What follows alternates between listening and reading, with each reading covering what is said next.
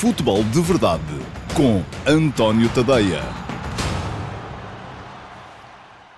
Olá, bom dia a todos. Eu sou o António Tadeia e esta é a edição de 30 de agosto do Futebol de Verdade, edição de sexta-feira, última edição da semana. Começámos outra vez com um ligeiro atraso hoje, mais uma vez também por força da atualidade. Se ontem foi porque Fernando Santos estava a dar a sua lista de convocados para os Jogos da Seleção Nacional, precisamente começou ao meio-dia e meia. Hoje, ao meio-dia e meia, estava ainda a decorrer o sorteio da Liga Europa e na Liga Europa vai ser a competição na qual mais equipas portuguesas vão estar interessadas esta época. São 4 equipas portuguesas a participar e já sabem quem são os adversários que vão ter na fase de grupos. Vai ser um sorteio, foi um sorteio complicado, vai ser uma fase de grupos muito complicada para a generalidade das equipas portuguesas presentes. Mas pronto, já lá vamos. Hoje, no Futebol de Verdade, vamos falar do sorteio, não só da Liga Europa, como também do sorteio de ontem da Liga dos Campeões, onde o Benfica esteve envolvido. E vamos falar também dos jogos que Sporting Clube Braga e Vitória Sport Clube fizeram ontem. 2 vitórias brilhantes, tanto uma como a outra, a assegurar precisamente o pleno das 5 equipas portuguesas nas competições europeias desta temporada. Muito bom para a pontuação de Portugal e um probleminha que vai aparecer aí agora nos próximos meses, porque vai haver muita gente a jogar à quinta-feira e isso significa que vamos ter depois também um grande congestionamento de jogos da Liga Portuguesa na jornada seguinte, não só ao domingo à noite, o que dificulta já de si a deslocação dos adeptos visitantes, mas sobretudo à segunda-feira à noite, o que ainda torna as coisas mais complicadas. Mas pronto, já lá vamos. Não se esqueça que pode fazer perguntas. Deixe-me perguntas na caixa de comentários deste post, porque eu, no final deste direto, responderei a uma pergunta selecionada pela equipa de produção. Não tem que ser sobre os temas de que vou falar hoje, pode ser sobre outro tema qualquer, desde que seja futebol, e darei o meu melhor para responder às dúvidas que tenham aí desse lado. Mas pronto, vamos começar então com os jogos de ontem. Ontem, Sporting Clube Braga e Vitória Sport Clube tinham tarefas ainda assim complicadas. É verdade que tinham dado um pequeno passo já em direção à qualificação nos jogos da primeira mão, mas não estava tudo feito, era preciso ainda carimbar o apuramento e isso foi conseguido com brilhantismo, tanto por uma como pela outra equipa. Jogou primeiro o Braga, em Moscovo, contra o Spartak. Trazia uma vantagem de 1-0. 1-0 não é uma vantagem muito larga, é uma vantagem que é boa em termos de competições europeias porque não sofreu golos em casa, mas não é assim uma vantagem que deixasse o Braga completamente à vontade, porque sofrendo um golo ficava tudo igual e depois estava a jogar no terreno do adversário. E o Spartak é uma equipa de classe média alta no futebol russo e é precisamente com a Rússia que Portugal está a lutar pela 6ª posição no ranking da UEFA e, portanto, era duplamente importante que o Braga conseguisse o apuramento. Conseguiu de forma muito interessante. Não só resistindo àquilo que foi o assédio inicial da equipa do Spartak, mas depois fazendo 2 golos em contra-ataque e a ganhar por 2-0 ao intervalo. Já se percebia que o Braga estava com os 2 pés praticamente na fase de grupos. Só mesmo se o Spartak marcasse 4 golos é que o Braga ficaria fora. O Spartak ainda fez mesmo na ponta final do jogo. Mas antes disso, o Braga teve em contra-ataque também situações suficientes para poder até, inclusive, ter ampliado a vantagem. Foi um jogo muito interessante da equipa de Ricardo Sá Pinto. Ricardo Horta fez os 2 golos, fez, aliás, os 3 golos do Braga nesta eliminatória, a mostrar a sua importância e, volto a dizê-lo, já o disse aqui várias vezes, muito curioso com aquilo que vai dar à equipa do Braga esta sociedade Horta, Ricardo Horta, André Horta, 2 irmãos que são 2 jogadores muito interessantes na equipa minhota. Passou o Braga, seguia-se o jogo do Vitória e o Vitória tinha um desafio diferente. Tinha empatado a 0 fora com o FCSB, que é como se chama agora o Steaua de Bucareste, e precisava pelo menos de fazer um golo no jogo da segunda mão para conseguir ultrapassar a equipa da Roménia, cujo presidente, o Gigi Becali, tinha dado mostras sucessivas de fanfarronice, dizendo inclusive que se o Vitória marcasse um golo ao Steaua, que cortaria a cabeça. Pois bem, não consta que o tenha feito, mas a verdade é que o Vitória fez um golo, teve de ser de penalti por Tapsoba, mas teve, que eu tenha contado, 6, 7 ocasiões flagrantes, mas não são daquelas ocasiões de perigo quando a bola entra na área. Foram ocasiões absolutamente flagrantes para fazer golos. O Vitória podia ter goleado na partida de ontem. Ganhou apenas por 1-0 e ainda acabou um bocadinho com o credo na boca, porque um golo do Steaua na ponta final do jogo teria complicado e muito as coisas, obrigaria o Vitória na altura a marcar mais 2. Não entrou, o Steaua também não teve assim nenhuma ocasião flagrante para o fazer, mas já se sabe que um golo pode sempre cair, nem que seja do céu aos trambolhões, e podia ter acontecido também.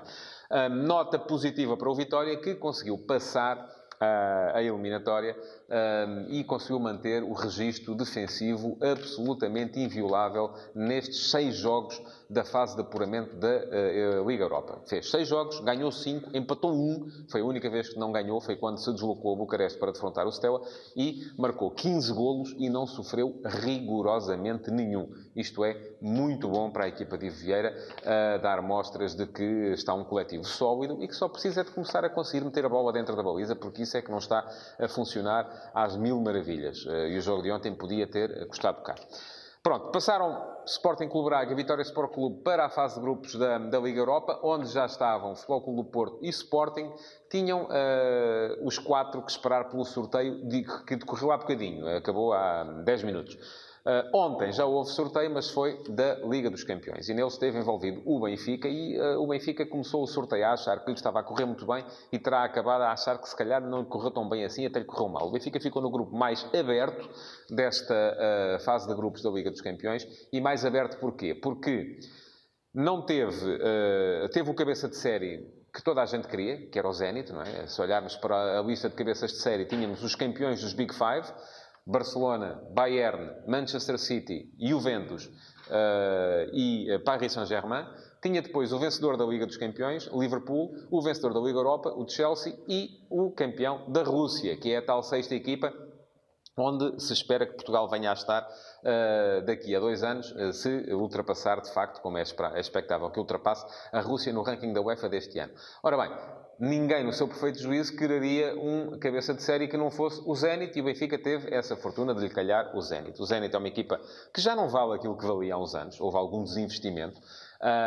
Continua a ser uma equipa forte, tanto que foi campeã na Rússia, mas não tinha nada a ver com as outras 7 possibilidades que o Benfica tinha para apanhar como cabeças de série. Portanto, o sorteio estava a correr muito bem, só que daí para a frente já não correu tão bem assim. Porquê? Sobretudo porque para uma equipa que está, como o Benfica, no pote 2 de um sorteio, e quando passam 2 equipas à fase a eliminar, o facto deste sorteio ser bom ou mau decide-se sempre no mesmo sítio, é no pote 3. E o Benfica teve ainda o azar de, no pote 4, lhe calhar uma equipa que é do nível daquelas que estão mais à frente. O Benfica depois teve o Olympique de Lyon, de França, equipa sólida, que, do meu ponto de vista, não era a mais temível das que estavam no pote 3, mas ainda assim é uma equipa que vai, com certeza, discutir a qualificação, e teve, sobretudo no pote 4, uma equipa, em vez de ter uma equipa das mais fracas, que lá estavam, daquelas que vão lá apenas muito felizes por lá estar e não vão sequer discutir a qualificação, o Red Bull Leipzig vai mesmo discutir a qualificação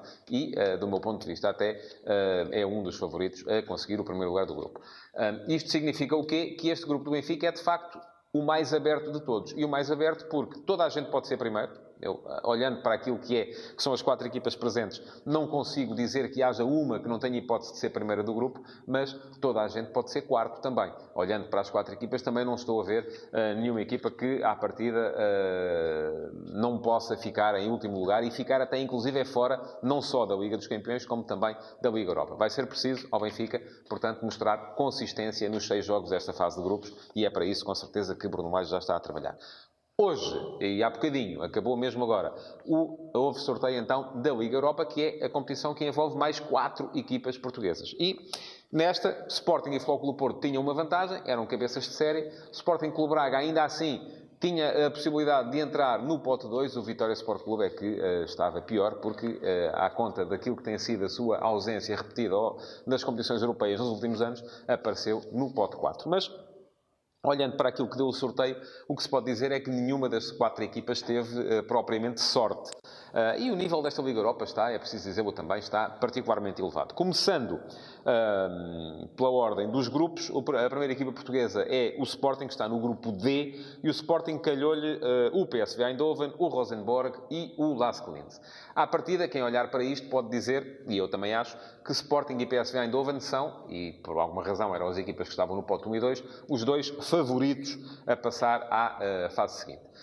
O PSV Eindhoven, equipa onde está Bruma, equipa onde está também Mitroglou, conseguiu passar as eliminatórias sem nenhum problema, 4-0 e 3-0 ao Apollon de Chipre, 1-0 e 0-0 ao Hagassund da Noruega, ainda não perdeu também na Liga Holandesa e, portanto, é uma equipa a ter em conta nas contas da qualificação. O Rosenborg vem da Noruega, o campeonato norueguês já vai com 19 jornadas, o Rosenborg é neste momento quarto classificado a 10 pontos do líder, que é o Bodo Glimt. Foi eliminado na Liga dos Campeões, porque o Rosenborg é campeão norueguês, foi eliminado na eliminatória, na última ronda da Liga dos Campeões, no play-off, pelo Dinamo de Zagreb. Não será, portanto, uma equipa assim tão temível. E é uma equipa que vai entrar nesta fase de grupos já com a sua época muito avançada. Resta perceber se no pico de forma ou se, pelo contrário, já estarão até, em virtude de estarem longe do líder do campeonato, já estarão apenas concentrados na Liga Europa e isso pode ser um problema. Por fim, o Sporting teve ainda o Lask Linz, que é uma equipa que na Áustria está este ano apostada em tentar acabar com a hegemonia do Salzburgo e que tem também uma equipa forte. Portanto, parece-me que Sporting e PSV são favoritos, mas a ter em conta a equipa do Lask Linz, porque o futebol austríaco está em crescimento e tem no antoniotadeia.com matéria para ler sobre isso, mas também porque o Rosenborg pode entrar e pode apostar todas as suas fichas nesta Liga Europa, nesta fase da temporada.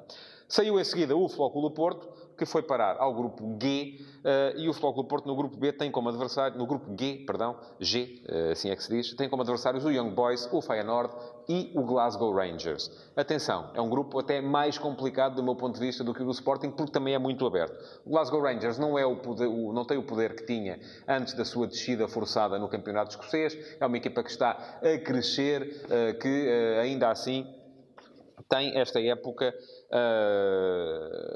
já algumas pretensões. Eliminou o Legia de Varsóvia, eliminou o Midtjylland no acesso a esta fase de grupos e por isso mesmo é uma equipa a ter em conta, sobretudo porque é uma equipa que sai do pote 4 e no pote 4 aquilo que se espera são equipas um bocadinho mais fracas. O Feyenoord, não sendo uma equipa tão forte como é o PSV Eindhoven, com certeza vindo da Holanda vai complicar as contas ao Futebol Clube do Porto, a equipa onde joga o português Edgar Ié, defesa central formado no Sporting, e por fim o Young Boys. Atenção a esta equipa do Young Boys, se toda a gente está habituada a ver o Basileia na Liga dos Campeões, esta equipa do Young Boys foi campeã suíça na época passada. Fez mais 20 pontos do que o Basileia. Portanto, é uma equipa a ter em conta e lá joga o ex-benfiquista Suleimani.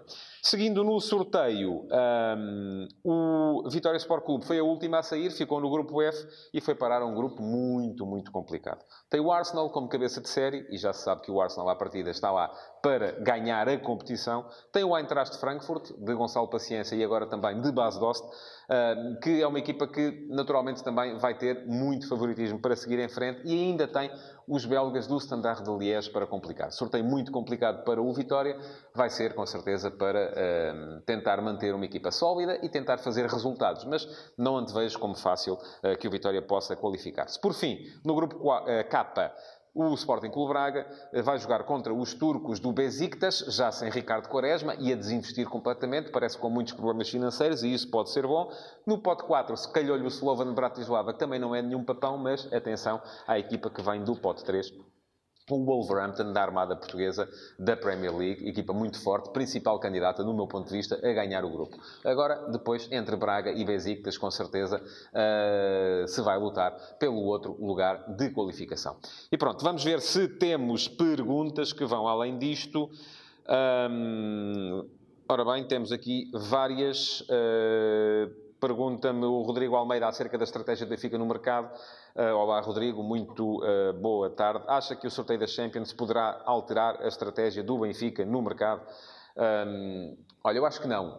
Mas, aliás, inclusive as notícias de hoje são que o próprio Bruno Lage terá dito que não quer mais jogadores. E eu acho que, em termos de política desportiva, é isso que faz sentido. Já ontem falei aqui sobre isto. Se faria sentido o Benfica ir buscar mais um avançado, até em função da lesão de Chiquinho. E eu acho que não, porque, precisamente, é preciso assegurar que, quando Chiquinho voltar, não lhe vai acontecer o mesmo que aconteceu, por exemplo, a Krovinovic, que, quando regressou de uma lesão longa, o lugar estava ocupado e o jogador deixou de ter qualquer possibilidade de progressão. Portanto, acredito que não. Acredito que o Benfica vai com os que tem, e os que tem são perfeitamente suficientes para fazer uma excelente época. E chegamos ao fim do Futebol de Verdade de hoje. Bom fim de semana para todos. Não se esqueça de reagir, de colocar like, de partilhar, de comentar para que o algoritmo possa mostrar este vídeo aos seus amigos. É isso que é importante para nós, é que veja o máximo de pessoas possível. Muito obrigado por terem estado desse lado. Bom fim de semana e não se esqueçam de ver muito futebol. Futebol de Verdade, em direto de segunda a sexta-feira, às 12h30, no Facebook de António Tadeia.